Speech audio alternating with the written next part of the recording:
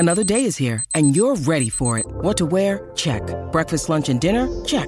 Planning for what's next and how to save for it? That's where Bank of America can help.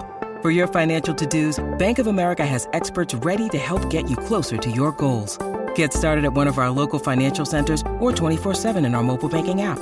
Find a location near you at bankofamerica.com/talktous. What would you like the power to do? Mobile banking requires downloading the app and is only available for select devices. Message and data rates may apply. Bank of America N.A., member FDIC. With threats to our nation waiting around every corner, adaptability is more important than ever. When conditions change without notice, quick strategic thinking is crucial. And with obstacles consistently impending, determination is essential in overcoming them. It's this willingness, decisiveness, and resilience that sets Marines apart. With our fighting spirit, we don't just fight battles, we win them. Marines are the constant our nation counts on to fight the unknown. And through adaptable problem solving, we do just that. Learn more at marines.com. Peloton, let's go! This holiday, with the right music and the right motivation from world-class instructors, we're going to pick it up a notch. It's the holiday season. You might just surprise yourself with what you're capable of. Work out to thousands of live and on-demand classes, from running to cycling to yoga.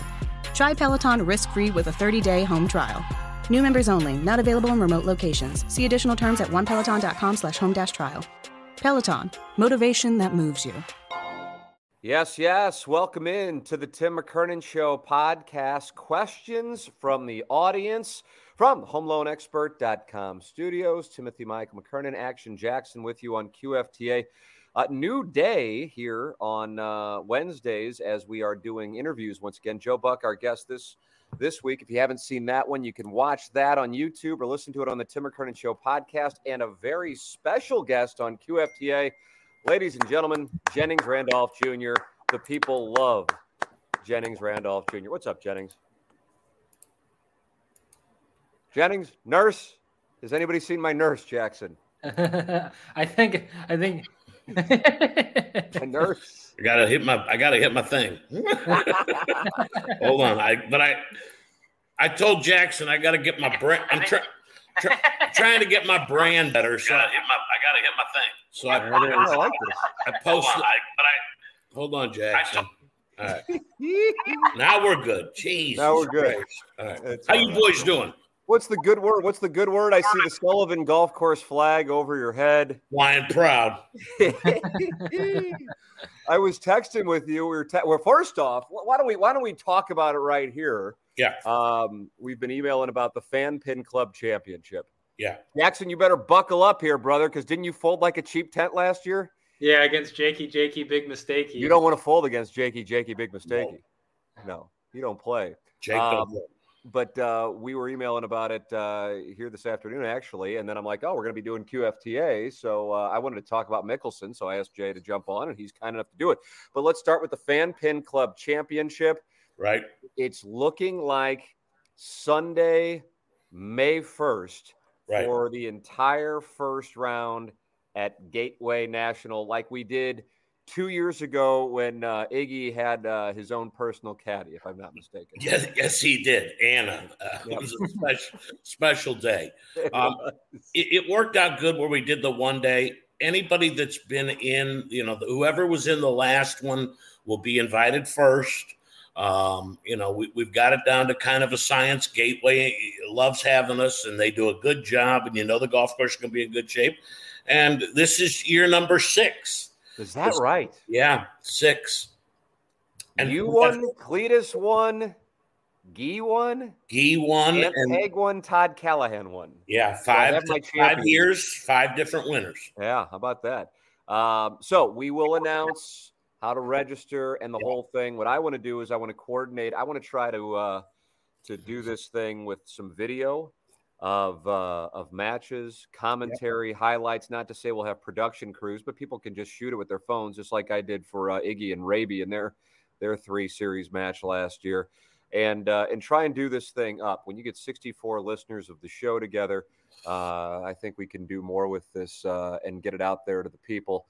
And so that's what we're looking forward to doing. I would imagine a lot of people will want to play, and I think it's going to be $125, and like 40 or so of that will go to the prize fund. So we're talking about like a $2,500 prize pool, if my math is not mistaken on that. So if you want to play, May 1st will be the day at Gateway National, $125.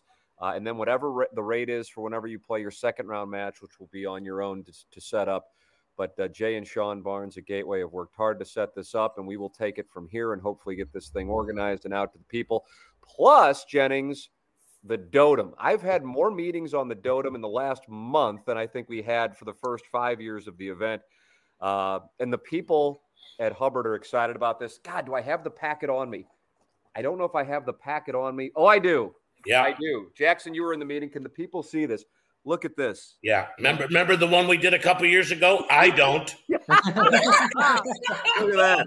It's a whole thing. I mean, there's a whole packet on this thing. As it should be. It's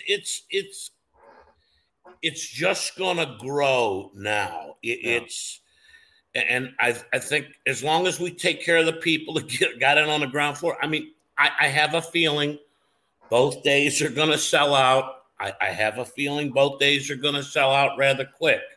I've even thought about maybe having worst case. I mean, if they both sell out silly fast, having a little Wednesday afternoon 9-hole deal at the Rock, and then going wherever the show's going to be with Lisa Ann. Wow. I don't know. Practice round to get a feel for how the greens are rolling. Yeah, I mean, or just to the people that haven't been able to get involved. Yeah. I mean, I believe we will be opening up registration in around the start of April. That is the plan. But the title sponsorship and 2 secondary sponsorships are already sold on the event. And people are lining up.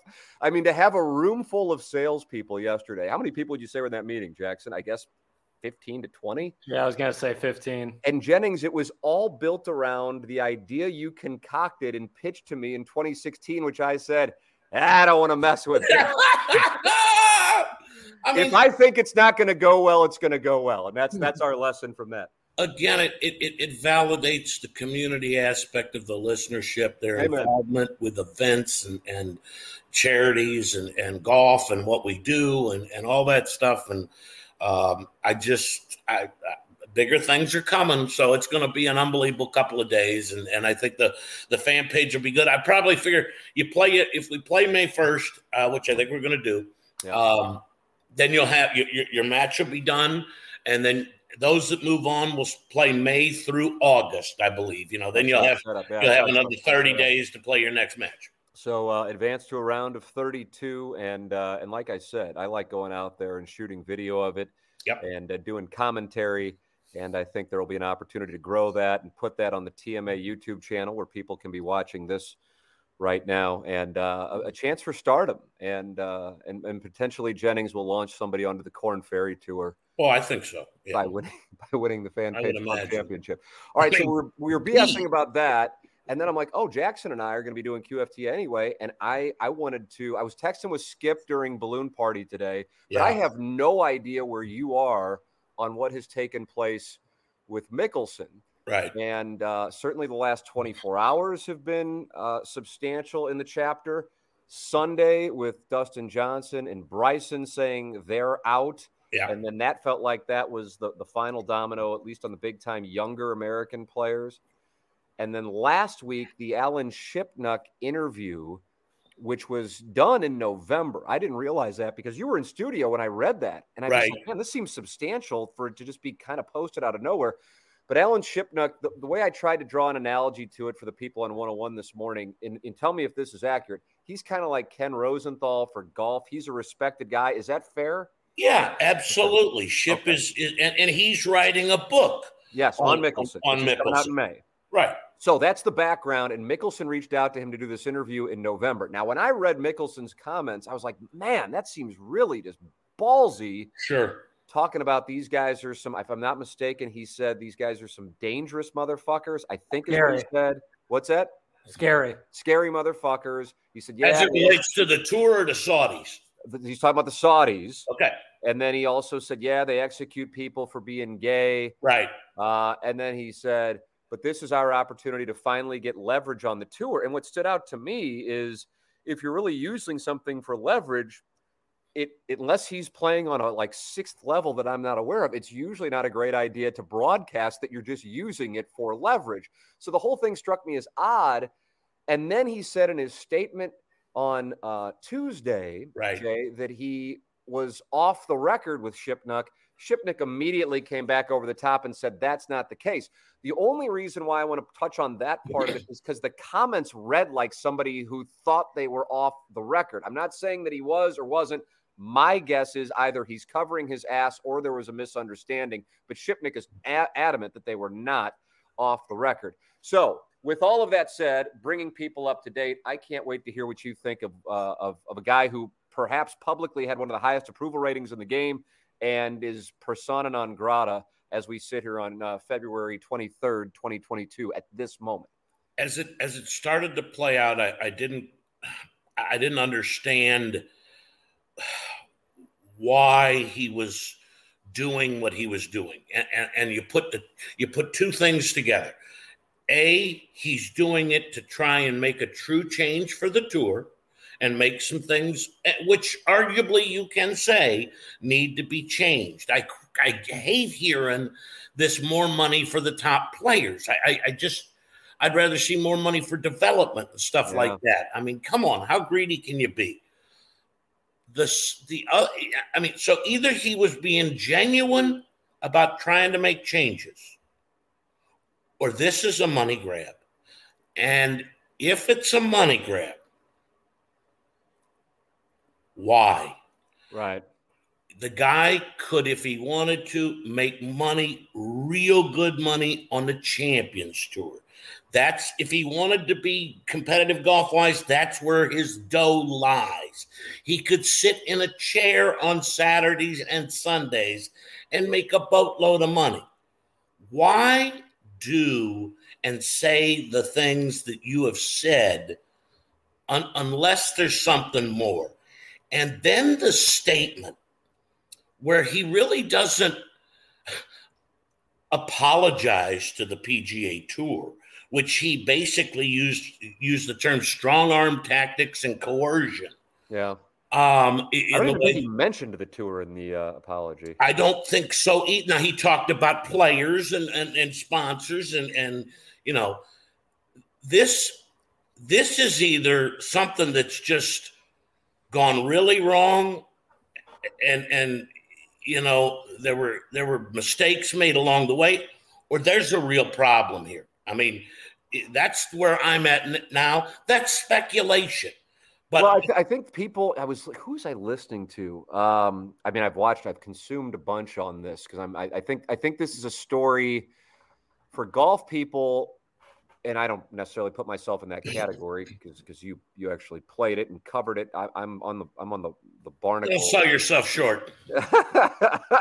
but I'm following the story, and so I was aware of the Saudi Golf League thing, and I was aware Norman was involved, and I was aware Mickelson was involved, and potentially a bunch of guys who either have done it or are on the precipice of superstardom, like Bryson DeChambeau, but a lot of guys in their 40s. Yep. And they were going to go play for this Saudi Golf League, and so Mickelson and Norman were leading the charge. Dustin Johnson, Adam Scott, Ian Poulter, Henrik Stenson. If I didn't mention Bryson, any other names that you were familiar with? Maybe Tommy Fleet. I don't know. I mean, here's the thing as we went along with the whole process. None of them, including Phil, were official. And the reason they weren't official, because they knew that the day that they said they were officially aligning and with the Saudi Golf League and playing in this and that, the tour's got them. Yeah. And the tour could ban them if they wanted. And that was the plan. The tour had been public that they would ban anybody who lifetime ban. Right. Lifetime. So that this was an under the table thing. Now, a couple of developments on this thing. And again, I realize even for the people who are listening to the podcast, who may be watching live, and you're welcome to comment on it and interact with us. That's why we're doing it live on YouTube and Facebook. And hey, young people don't smoke.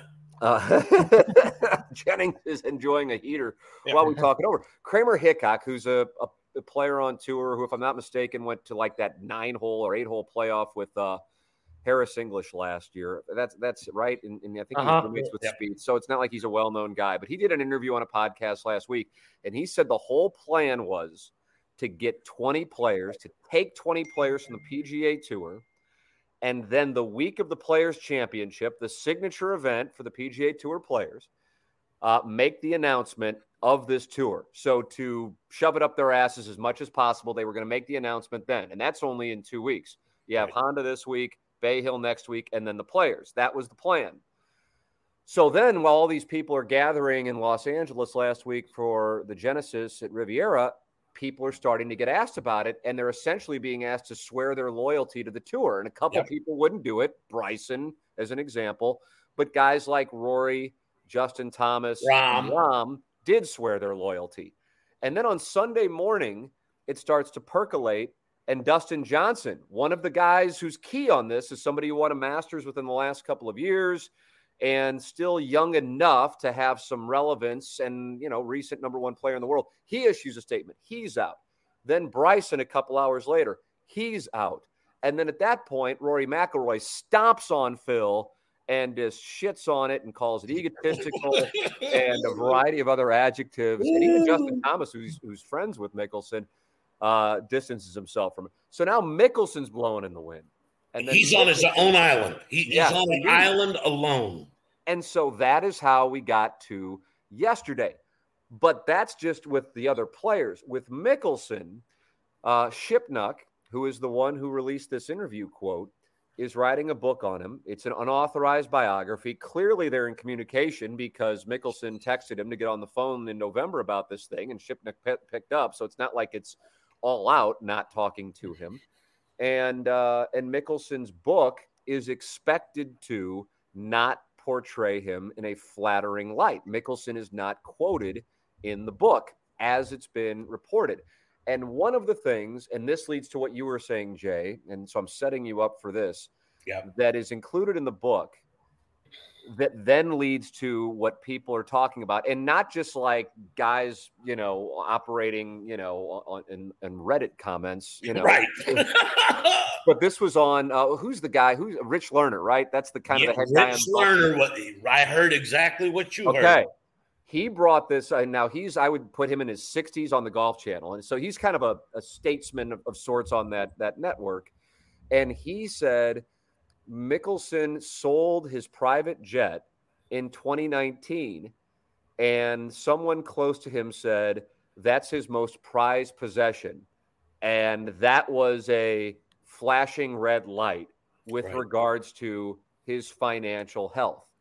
And so that's how we get to people at this moment trying to compute some algebra as to what this whole thing was all about. Is he in financial disarray? And he needed that injection now because things are a mess, and getting out on the front end of the PR because this book's going to come out in a couple of months and it might detail how he got there. So with that all said, I wanted to bring people up to speed because I know not everybody's been paying attention to this, even though I think it's a story that's about to transcend the game of golf, potentially transcend sports.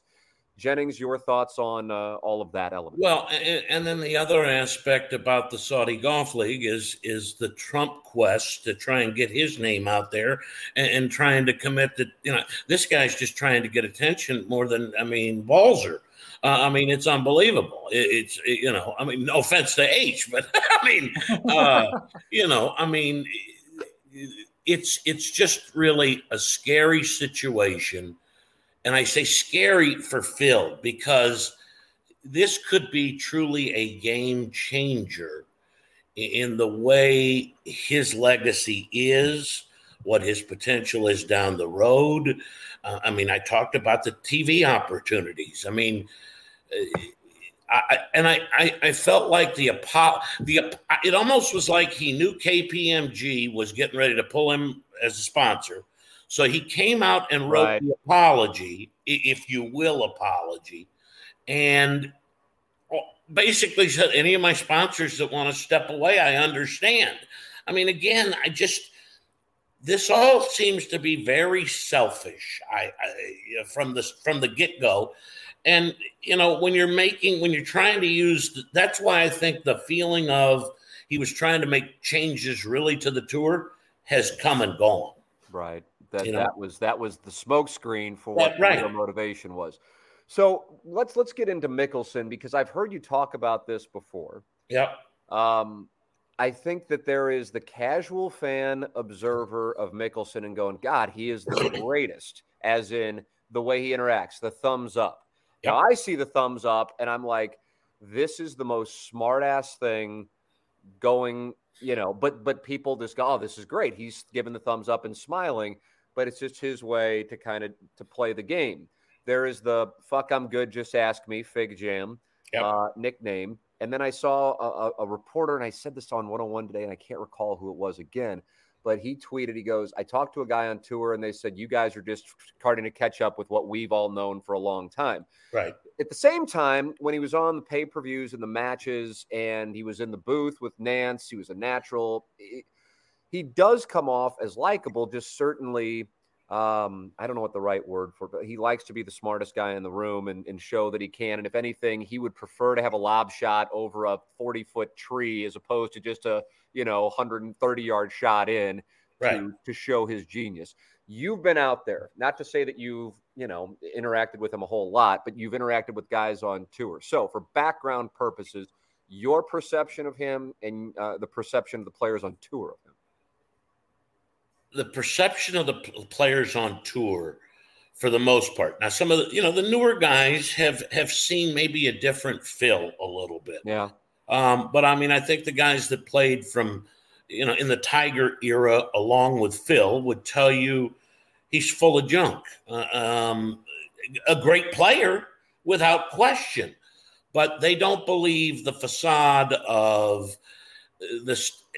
And I've been there. I was at the 84 Lumber Classic. And why he was playing there, I don't know. Where was the 84 Lumber Classic? It was at the Nemacolin Woodlands Resort in Pennsylvania.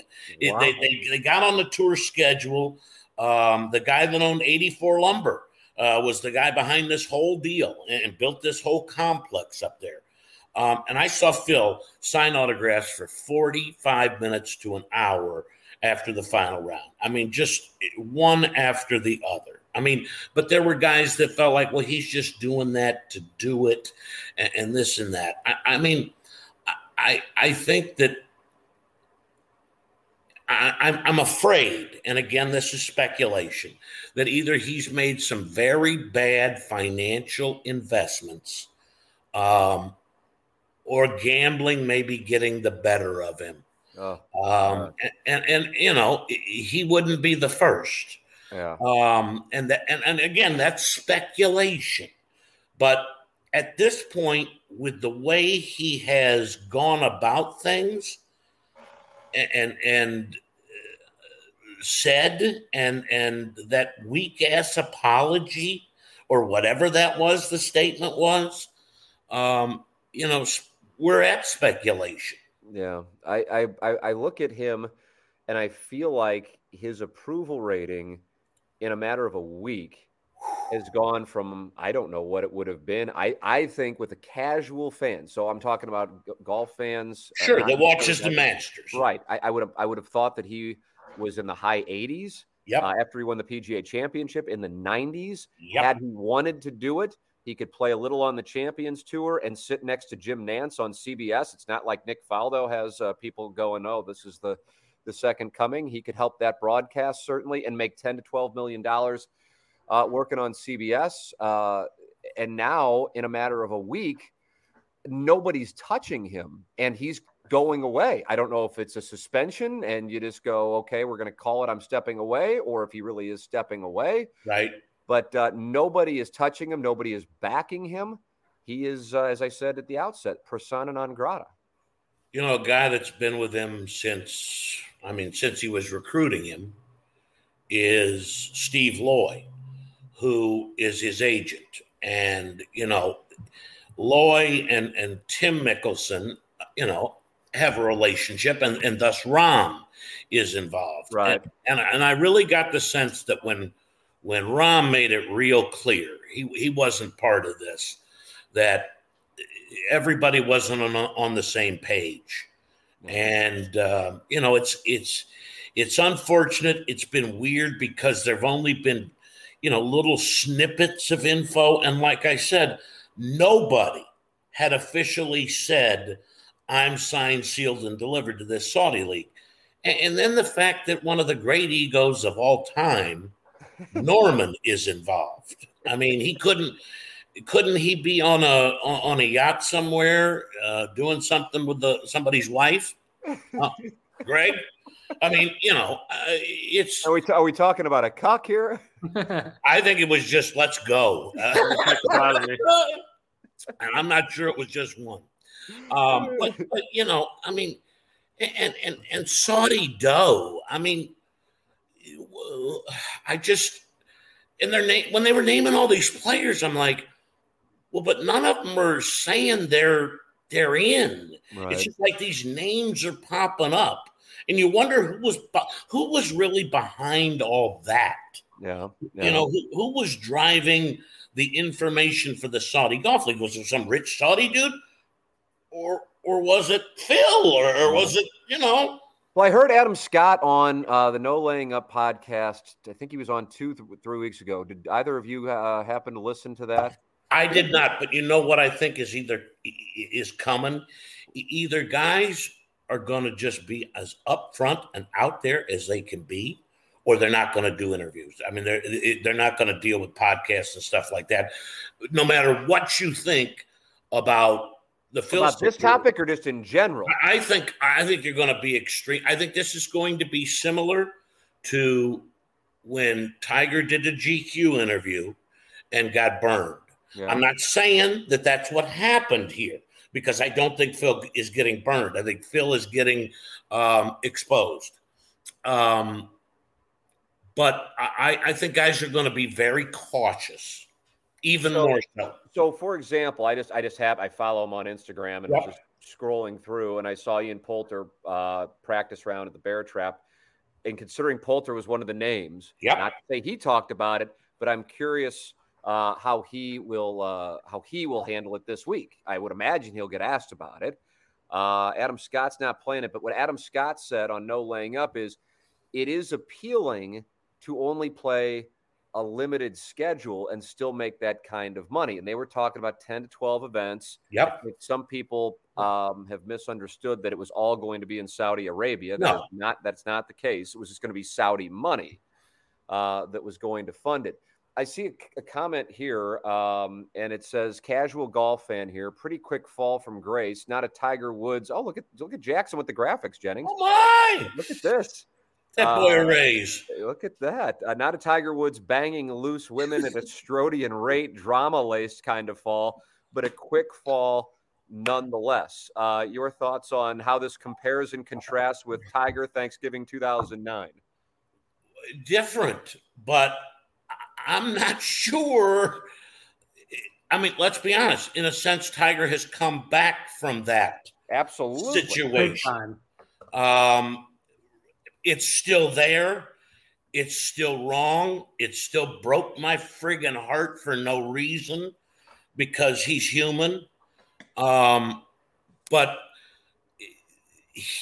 it didn't happen. And then even though his news conference wasn't very revealing or very, you talk about Tiger's statement in front of the statement on the Golf Channel with the pillars lined up there. And, it wasn't like he denied it. It wasn't like he was saying, no, there's none of this is going on. So, I mean, this is and as Tim put it, I think we're on the precipice of something bigger, of it being a worldwide story or something to that effect. Again, speculation, no knowledge of any of it, but just watching it and seeing the way things have gone in the past, even though we're in a new age with the digital media and all that stuff, it's very odd. Well, you have a couple of things here, and I welcome people to interact as people are hopping on here. I can see Jackson could put you on. Yeah, Jackson could bring you right on, I guess. Are we on Instagram as well? That TMA_STL Instagram account's not currently, no. Blowing up on YouTube, Twitter, and on Facebook. Couple things that we're going to have here where Phil cannot. I mean, I guess he can, but I don't know if he would. Number one, you have Augusta National, and it's not that far away, which always puts me in a great state of mind to even think that way. But Phil is a defending champion. How does that go at the Champions Dinner? Is he going to play Augusta National? We thought Nance was all over Tiger on Sunday in the booth at Riviera. What about Phil playing Augusta National? And then, even though we may remember the PGA Championship as an August event around here because of Belle Reve in 2018, Mickelson won that thing at Kiowa in May. And so he will be defending his title, theoretically, at Southern Hills in May. How is that going to play? Because he just said he's going to step away. And not coincidentally, Jennings, mind you, that book was going to be released on Tuesday of the week of the PGA Championship. Yes. So how do you think that will play? I mean, if he doesn't play Augusta, then it could be over. I'm not kidding you. I mean, there's no reason for him not to play Augusta. Right. Even if he's suspended by the PGA Tour, I will say. So you do think there's a possibility that this is a suspension? Oh, there's absolutely a possibility. Yeah, I agree with that. And again, they do not release that type of thing. I mean, they're controlled by Republican lobbyists. No offense to Republican lobbyists, but that's who controls the tour. Fincham was one after Beeman. But if he doesn't play Augusta, Tim, I mean, what's up? Yeah. I mean, did he all of a sudden he's just going to show up at the PGA to defend? I mean, there's some people think that we may not see him play again.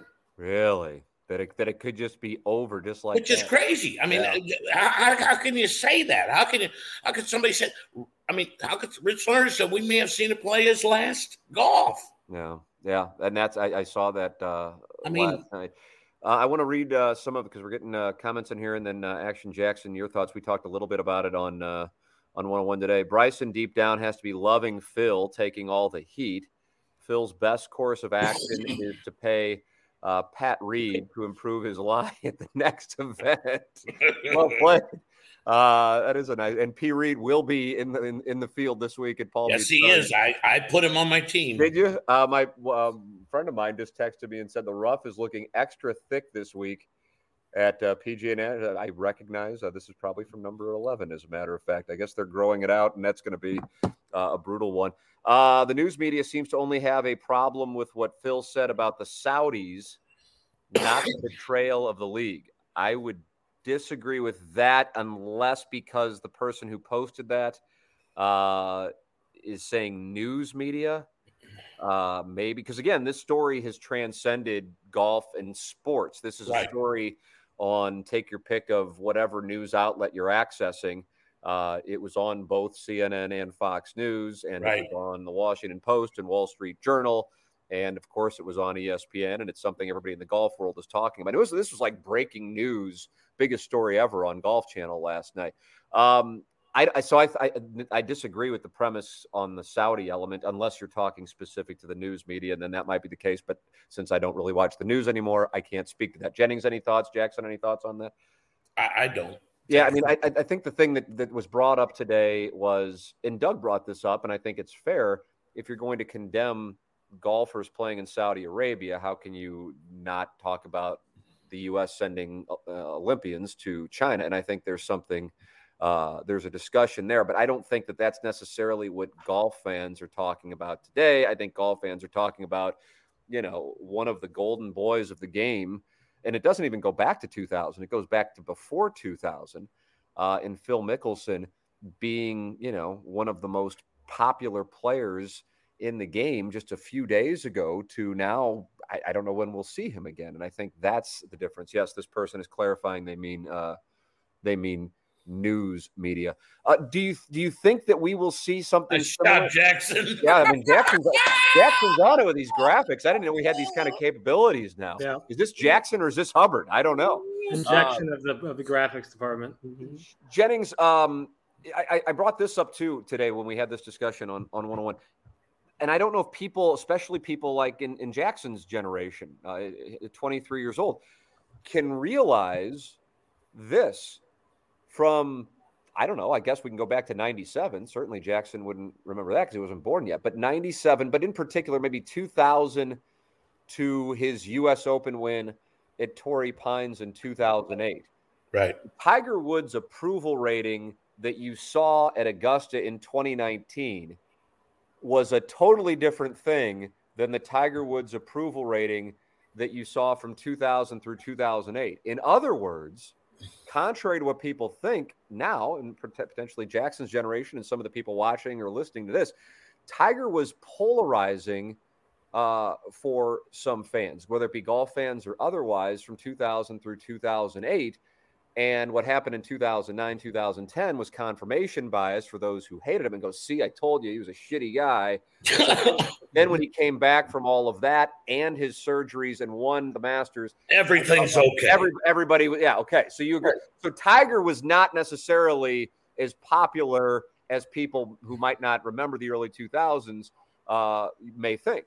I remember when we started taking emails on Sirius XM, and some of the things I would see sent in about Tiger and the way we talked about him or this and that, it was bad. I mean, I'm not going to say 50-50, but I'll say 70-30. I'll say almost 70-30 because if you had a favorite player. 70-30 what? Liked him or disliked him? 70-30 liked him. 70% liked him, okay. 30%, as opposed to maybe 90-10 with the second or third go around. Right.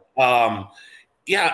And Tim, I've talked about this before because I saw it in real time. I was telling my son the other day, we were talking about PGA National, and I once played in a card game with Phil at the PGA Junior Championship in 1986 at PGA National. Really? So, yeah. Oh yeah. Oh. So I've been around the guy and you know, he's a fascinating case study. But in August of 96, Phil was on a Sunday. Phil was getting ready to win his fourth tournament of the year. Okay. Yeah. At that time, it was called the World Series of Golf in Akron at Firestone. That same Sunday, a guy named Tiger Woods was beating Steve Scott for his third straight United States amateur. And in a way, you know, that was a true changing because Phil had become the young superstar on the PGA Tour and had filled his place. I mean, he'd been the best player for his age since he was 6. Yeah. So, and that's all this guy's known is being the best player in the world for his age, except when Tiger was around. Yeah, and then he was lumped in with the Tiger versus Phil thing, and Tiger certainly took control of that. But Tiger's popularity now is not what Tiger's popularity was when he was making that run. Mickelson, I feel like, experienced peak popularity at Kiowa. Without winning question. the PGA Championship at 50 years old, and it was a steady rise. Right, there was no drop. It was just as he continued. This is from the public view, not the players' point. I agree with yes. It just continued to rise, maybe not skyrocket, but just on a steady upward trend, and even maintained during a couple of years where you wondered if it was over, and then, like you said, here comes the magic at Kiowa. Yeah, the magic at Kiowa really was the culmination of his use of social media, the match, and those pay-per-views. And he dropped by the booth one time. Well, you want to talk about a cuck situation. He cucked with Nance. I mean, he just was basically roasting him and clearly so good at it, just an absolute natural. And now I wonder, if he will ever have that opportunity. I guess, the nature of things when somebody is the target of the social media outrage in any element is the apology is never good enough. But yesterday really wasn't much of an apology so much as it was either a denial or deflection. And so I don't know how he necessarily comes back from that particular thing unless he just comes clean with everything that's gone on. And whether he wants to or not, somebody's going to be writing about it, whether it's accurate or not. Again, I don't know, but I want to make it clear. And that's the thing I keep, because I know Alan Shipnuck, he could walk in here. I don't know who he is. I know his name. You can take him. For the people who follow baseball, I know that around here it's certainly going to be a lot larger than golf. He's Ken Rosenthal. He's a credible guy. He's not like a gossip columnist. He's an insider, right? Yeah. And so this book was scheduled to come out, and still is likely to scheduled to come out a couple of days before the PGA Championship. Any questions, comments you may have? Feel free. I have some here in the email inbox. In addition to, Michael Wellington texting me, recovering alcoholic from Belleville and Webster Groves will be very happy. He just wants to know the date of the Dotem. And for the record, for those of you now watching, May 19th and May 20th at Normandy. And we will have quite a pony. Lisa Ann's flight, Jennings, booked. Lisa Ann's flight, beautiful. Booked. She's flying in to St. Louis on Wednesday afternoon, and she is flying out on Saturday. So she is going to be here for Wednesday night, Thursday, Friday night. Pony. It's going to be an absolute pony. I cannot wait. For those of you interested in registering, I know that they're going to give right of first refusal to foursomes to people who sponsor. So that would be a way in if you are not sure you're going to get in. Let's see what else we've got in here on this. Let me take a look here. All right. Questions coming in on the topic. Guys, if Tiger and Phil are not around in 5 years on the PGA Tour, who do you think replaces them as the face of the game? Jennings, I'm curious what you think on that. Well, I don't know. You can't get to that level. I mean, those guys were in two different levels. I mean, Tiger obviously was. I don't know. Maybe Phil, you wouldn't put. Yeah, Phil. But Phil, for a large, if there was a second face, it was Phil. I mean, right. And a pretty strong one. I think the best player over the next 5 years will be Rahm. How much of the face he'll be, I don't know. I'm not sure. That's an excellent question. Yeah. Maybe I don't know that Rahm necessarily wants to be. He may become that because of the success. You wonder, JT, and JT's had some baggage with him too. The stuff he set out at Hawaii last year. Right. I don't know. That's an excellent. I mean, I'd say it may be Rahm because of the success. I don't know that. I mean, it could be Dustin Johnson. I mean, he could win three Grand Slams this year. How about I fire one here that you haven't mentioned yet? And then Colin Morikawa. That's where I was going to go. Yeah. I mean,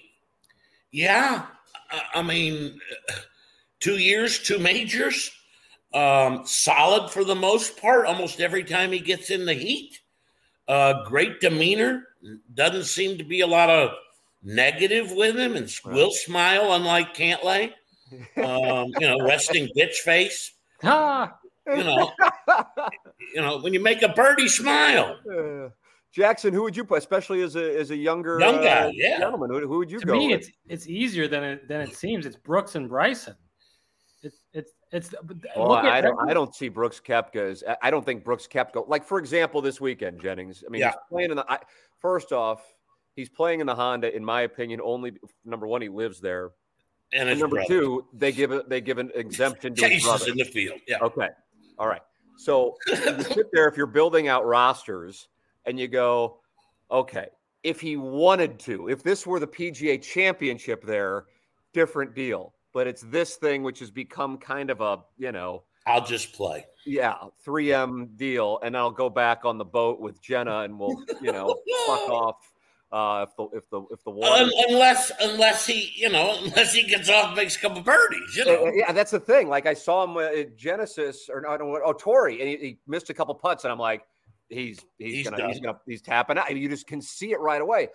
I just don't think he could ever do it, because I don't think that's his demeanor. And I certainly don't think it's DeChambeau, because part of being the guy is either you're so dominant that your personality doesn't matter, see Tiger initially, or or the personality makes up for the fact that you're not necessarily dominant. See Phil. And I just don't think Bryce, something's just a little off there, you know. Bryson's going to be the lightning bolt. I mean, again, the planets could align, the wind could be right, the rough could be low, and he's figured out, along with the Pythagorean theorems, that this is where to put it, and he has that week, and he wins by 7, and maybe it's a major. My thing with him isn't that, because I'm thinking that there just might be something a little off there, which would make it difficult for him, which is why guys like to give him shit, which people are kind of like to Brooks Koepka, like, dude, you're picking on like the nerd. I mean, just right. You don't pick up the, but whatever I think he could deal with some health issues. I know he's dealing with it now, but I mean, trying to build himself and successfully building himself into what he's built himself into. I just wonder what the longevity of that is, with the twisting and turning. People I see in the chat have brought up Rory. I don't know, man. It's been a while since he's won a major. Yeah. It was his back in like 2014 and 15. It was all his. Yep. And he kind of let it go. And that's why, I don't know. I mean, is Rory going to win another major? That's a serious question. Yeah, that's my favorite player. I mean, 5 years ago, I was greenside when Ricky Fowler won the Honda, and you felt like it's a matter of time before he wins a major. And now I think people would go, does he even win another tournament, much less major? Right. So some of these guys who 5 years ago, you had the boys on the spring break trip, and you felt like they were invincible. And Justin Thomas is really, at this moment, the one who you would say, I mean, if Spieth has his driver working, he can do anything. He can't hit a fairway. But he can't hit a fairway. And so that's an issue. Smiley Kaufman playing in Monday qualifiers. I mean, God bless him. I'd love to play in a Monday qualifier. But what happened to him? Do you know anything about what happened? First thing guys like you will say, hard game. So I recognize that. I mean, happened because he was on the tour at a young age, and now he's Monday. I don't know. I mean, I have not heard anything on Smiley. Somebody said Morikawa and Xander is the faces. We haven't brought up Xander. And Xander is a guy. Medal. Again, I mean, we talked about Spieth not being able to drive. Xander has got to be able to putt. I mean, and when holes get tight, when you're in the mix at Augusta, for example, as we saw. But he could be a guy. I mean, there's I understand where Jackson's coming from with Bryson, but Bryson is too much disliked or misunderstood to be right. And a little bit of my reasoning behind that is a lot of the guys we've mentioned are, and maybe this is just because I grew up a lot around them, but just like golf guys, like guys who are really good, and they're not particularly interesting off the course. Yeah. I'm not saying that's all of them, but those two, Brooks with his like, I shouldn't be here, I should be playing football or baseball attitude, and Bryson, like the super weird guy, right? For whatever reason, attract people because they're a little different. I agree with that. I don't know if Koepka has, and Dustin Johnson for that matter. I could be off on this. It might be just totally narrative, but watching it and having made money on, on poker and body language. God, if I can live bet after seeing Brooks Koepka play a couple holes on what he's going to do, I would do it, and I'd be right more often than I'd be wrong, because you can tell whether or not he's into it or not. And if I can watch it tomorrow with the Honda Classic, I'll know within a couple of holes if he's there to just check the box or if he's there to try to get his world golf ranking back up. And Dustin Johnson, I mean, hey, Jennings, I mean, Dustin Johnson's approaching 40. So that's not something that, that's just the reality of it with a bunch of young guys. Yeah, in theory, and I've felt like this has been coming, and Phil was justifying it, that because guys are being able to hit the ball further at an older age, that they may be able to stick around a little longer. Yeah. However, I also think you have to care to put into the work to be able to stay in that stage, and that's what I wonder with him. Absolutely, you do. And I mean, look at the Bernard Langer winning on the Champions Tour again at 55 years old. I mean, but I wonder as well, motivation. I mean, at what point, if you've got $140 million in a bank account, which some of these guys are going to have when they're 45. especially the Dustin and the Brooks that sometimes look like they could give a rat's ass what's going on. Right. I mean, that's the issue with those guys. Anytime you're building out lineups, I'm like, God, does he fucking care this week? I know he plays well at Riviera, but God, he doesn't. He doesn't care. And then that's the handicapping element. You have to have the guy who's consumed with it.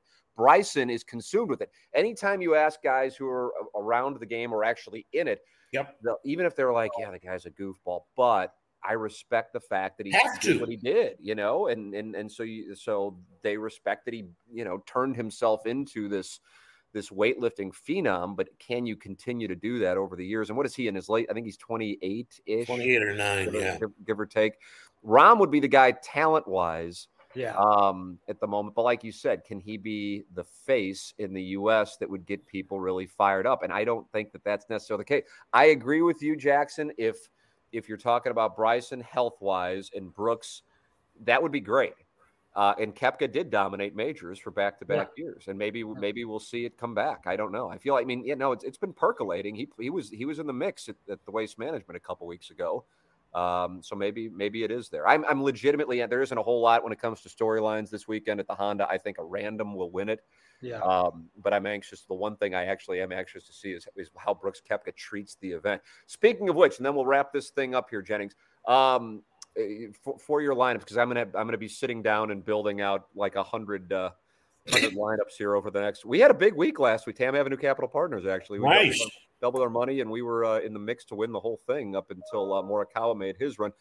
Anybody you like this weekend? I like to have these conversations with you. You tend to be hot, and you beat Iggy's roster with your Joaquin Neiman, Martin Laird, the magic pick. I'm a listener. I watched the show this morning on YouTube. I'm with you on Sam Ryder. Yeah, kind of a sneaker play at 7,200 or 7,300 on DraftKings. I kind of went a little top heavy with a couple of guys. Here's my oddball one: Danny Willett, 7,000. Wow, and it's wow. He made. He'll get an ownership projection for you. I would imagine we're talking about one. That's what I'm thinking about. Yeah. In most of the games I play now, if 5 get the cut, you're going to cash. Just And Willett's my guy to say if he doesn't make the cut, okay, hopefully my other 5 guys do, because I think he'll be low owned. This is a shorter. I'm going to say shorter in proportion to some of the real big boy golf courses these guys play.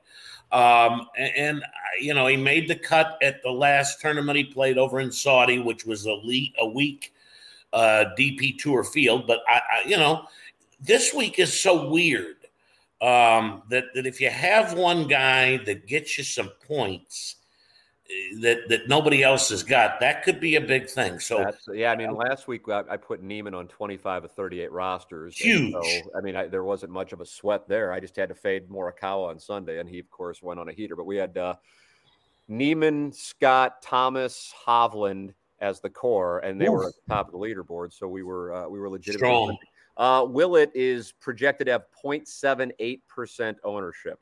Really? By the way, so if you have him and he hit, you will have 99.22% leverage on the field if he were to hit. The highest owned, I'll just give some people some information, and thank you for tuning in. So you get some information here that I have to pay for, but you will get. Who do you think is the highest owned, Jennings? Projected. Daniel Berger. Third highest owned. Jackson, you want to venture a guess? I'll just go with the highest priced player, Sanjay M. That's a good guess this week. It's a good guess. It is not, though. I would have thought that would have been it, actually. That would have been my guess, knowing he plays well there and has won there 2 years ago. Billy Horschel. Billy Ho. I can see it. Florida guy. 27% is what I'm seeing here. Been playing decent. Yeah, I could see that. Let me ask you about one guy. Let me get some free information. Sure, I'm happy. You did the podcast, so let me pay you back. Hold on, I'm pulling it up right now. Come on, defending champion Matt Jones is at 8%. Not that anybody necessarily knows who he is. Iggy's guy last week, Patrick Rogers, at 7%. Keith Mitchell. Keith Mitchell, who I saw hit a beautiful wedge in before he hit the the tournament-winning putt, to keep out of a playoff with Ricky Fowler and Brooks Koepka in 2019. Keith Mitchell, Jennings, he's up there. Yeah, 18.81% is what I'm seeing. Now, this is not. This is a projection. This isn't right. This isn't gospel. This thing You're not tied into DraftKings big time last week, if I'm not mistaken. I guess a lot of people wound up being on Dustin Johnson. I think that's the one that shocked people last week was how highly owned he was. It wasn't expected to be that way. So these are projections. They're not by any means gospel. But if you're playing this stuff, one of the important things to do is to pick players who aren't going to be highly owned. Otherwise, you're just building out chalk lineups. And at that point, you're basically competing with Doug's Lancome box, and that's it. Hey, you don't do double ups, do you? No, with the guys putting money in, we're not looking to double up. We're looking to try to hit a lottery ticket once in our lives. That's I understand. I mean, I noticed a guy last week, and I just did a $5 double up game, and he had 20 lineups. I mean, the guy spent 80 bones, and they were all the same lineup. All 20 were the same lineup. I follow that. Yeah, I think I've done something like that before. Yeah, I mean, you'd have to get on a roll, or you just have to say, you know what, I'm gonna go 3 weeks in a row. I'm just gonna roll everything. Well, here's the thought process behind that. Yeah, that it's like if I were to sit down in a poker tournament and it's online and it's a $5 buy-in versus a $100 buy-in. Now, it doesn't mean that a $100 buy-in is going to exclusively have better players. But the theory is you're likely to run into a better caliber of player at the $100 level as opposed to the $5 level. It's not lock, but again, operating on probability. And so for this guy, I'm theorizing he's going, okay, I'm going to put in basically $100, $80. Yep. And as opposed to doing an $80 buy-in tournament, I'll enter, X number of rosters in this one, and it'll just be the same roster. And if I hit, I'll double up the same amount of money as I would at an $80, but I might be playing against easier competition at the $5. Sure. Yep. So I think that's the thought process on that. Now, I want to make this clear with regards to game theory on DFS. If you're just playing the double ups, you don't give a shit if you have high owned players or not. No, you're just trying to get the points. Yeah. But what we play are the GPPs, which are those tournaments. And in order to have leverage, you got to hit on a Danny Willett, know. Last week we were big on Munoz as kind of a random one. Sebastian, he wound up being solid, but Neiman was only owned by I think between 12 and 15%. And you just got to take stands. What's he at this week off the W? Let me take a gander. What do you think he's at, Jennings? And then I'll give you the number. I mean, again, if you think about it, this one would hold up to you never play the winner, especially since you're talking about totally different grasses. Yeah. You're talking about a totally different feel. I mean, 10? He is projected at 14.18%. Okay. He is actually the second highest owned Chilean in the field. There's some hinting for those of you who are constructing lineup. It's a tough call on the field. I mean, this is a week where I'll, not that anybody gives a shit what I'm doing because it's not like I've won.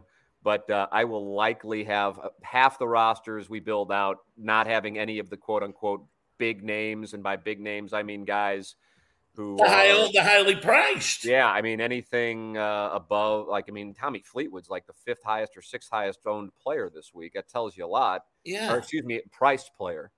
Sun JM, Louis Oosthuizen, Joaquin Neiman, Daniel Berger, Koepka, and then you get Tommy Fleetwood, a guy who's really struggled, at least stateside. And then it drops off to Horschel.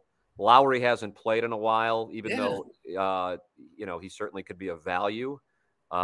He hasn't played in a while. And then you get to Alexander Noren and Matthew Wolff and Keith Mitchell. I mean, that just shows you how weak. Matthew Wolff's another guy that can't hit a whole lot of fairways. That's a guy who, it's funny. I was playing with a friend of the program, Adam Long, who is fading this week, by the way, even though he lives for real. I mean, dead serious. Right. I mean, if he's 5 minutes from there, it's long. I know exactly, where he lives right with Corey Connor. Well, Corey Connors used to live in Mackenzie Hughes, and they live 2 minutes from the PGA entrance. But a lot of guys don't like to play the course. It's a tough course to get up and down.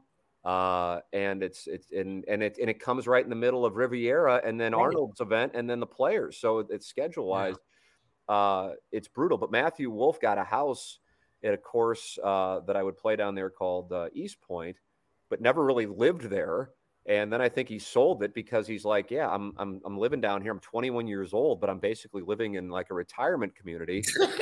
And then he kind of talked about it when he came clean, when he was dealing with some, mental health issues, and said, yeah, I kind of messed up. I went from being in a college atmosphere in Stillwater to a retirement community. And I remember going by his house and they're like, yeah, that's Matthew Wolff's house. We don't know if he's ever been in it. He's just doing it for tax purposes. Yeah, I mean, there's a guy, if he could find some fairways. That's a guy that's the thing. That's the way to do this. If you're playing tournaments, not the double ups, is to do something that feels uncomfortable with regards to putting a player on and then taking a stand. And you just have to do it. And, 2 weeks ago, I think I had Rahm on 100% of our rosters just to go, okay, he's going to be owned by 30%. So I got to have leverage on the field. We'll have leverage. We'll go somewhere else. And if he has a bad week, we're absolutely fucked. Jennings, I've enjoyed it. We've done an hour. I think that's more than enough, especially giving you about 15 minutes notice that we were doing it. Enjoyed BSing with you. Thank you to all the sponsors who make this possible. I saw Ryan Kelly. He was in the building today. Good man. HomeLoanExpert.com. Jennings, what did you think of the building? You have a week of Hubbarding under your belt. What was your I liked it. I mean, it's a real radio station. It's a real entity. I was having lunch yesterday at Il Balago, which is right, the restaurant right there, at the station. Yeah, a couple of those guys, the brothers own that restaurant.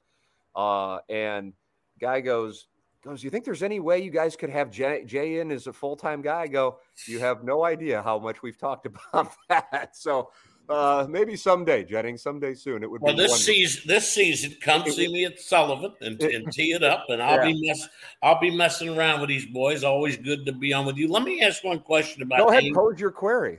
Angry and the cigarettes. So Jackson, was he out front?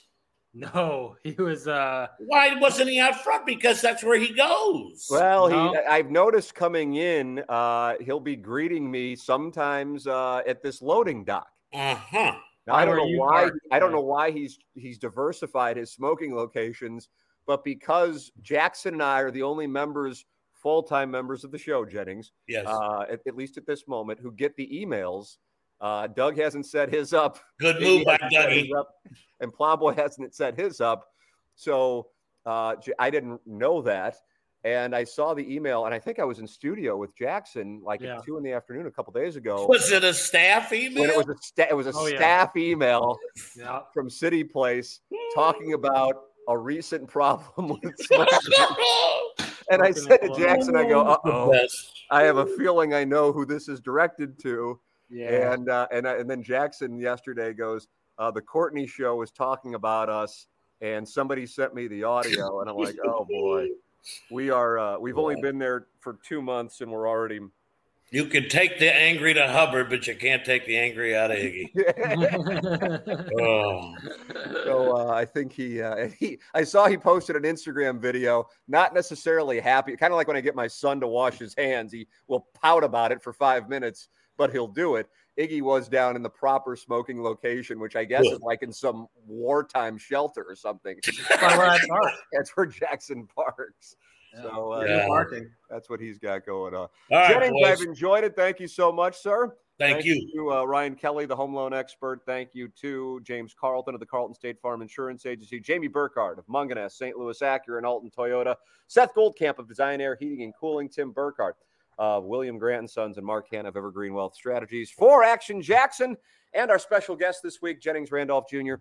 I'm Tim McKernan. This has been another edition of QFTA on the Tim McKernan Show podcast. To be your best every day, you need proven quality sleep every night. Science proves your best sleep is vital to your mental, emotional, and physical health.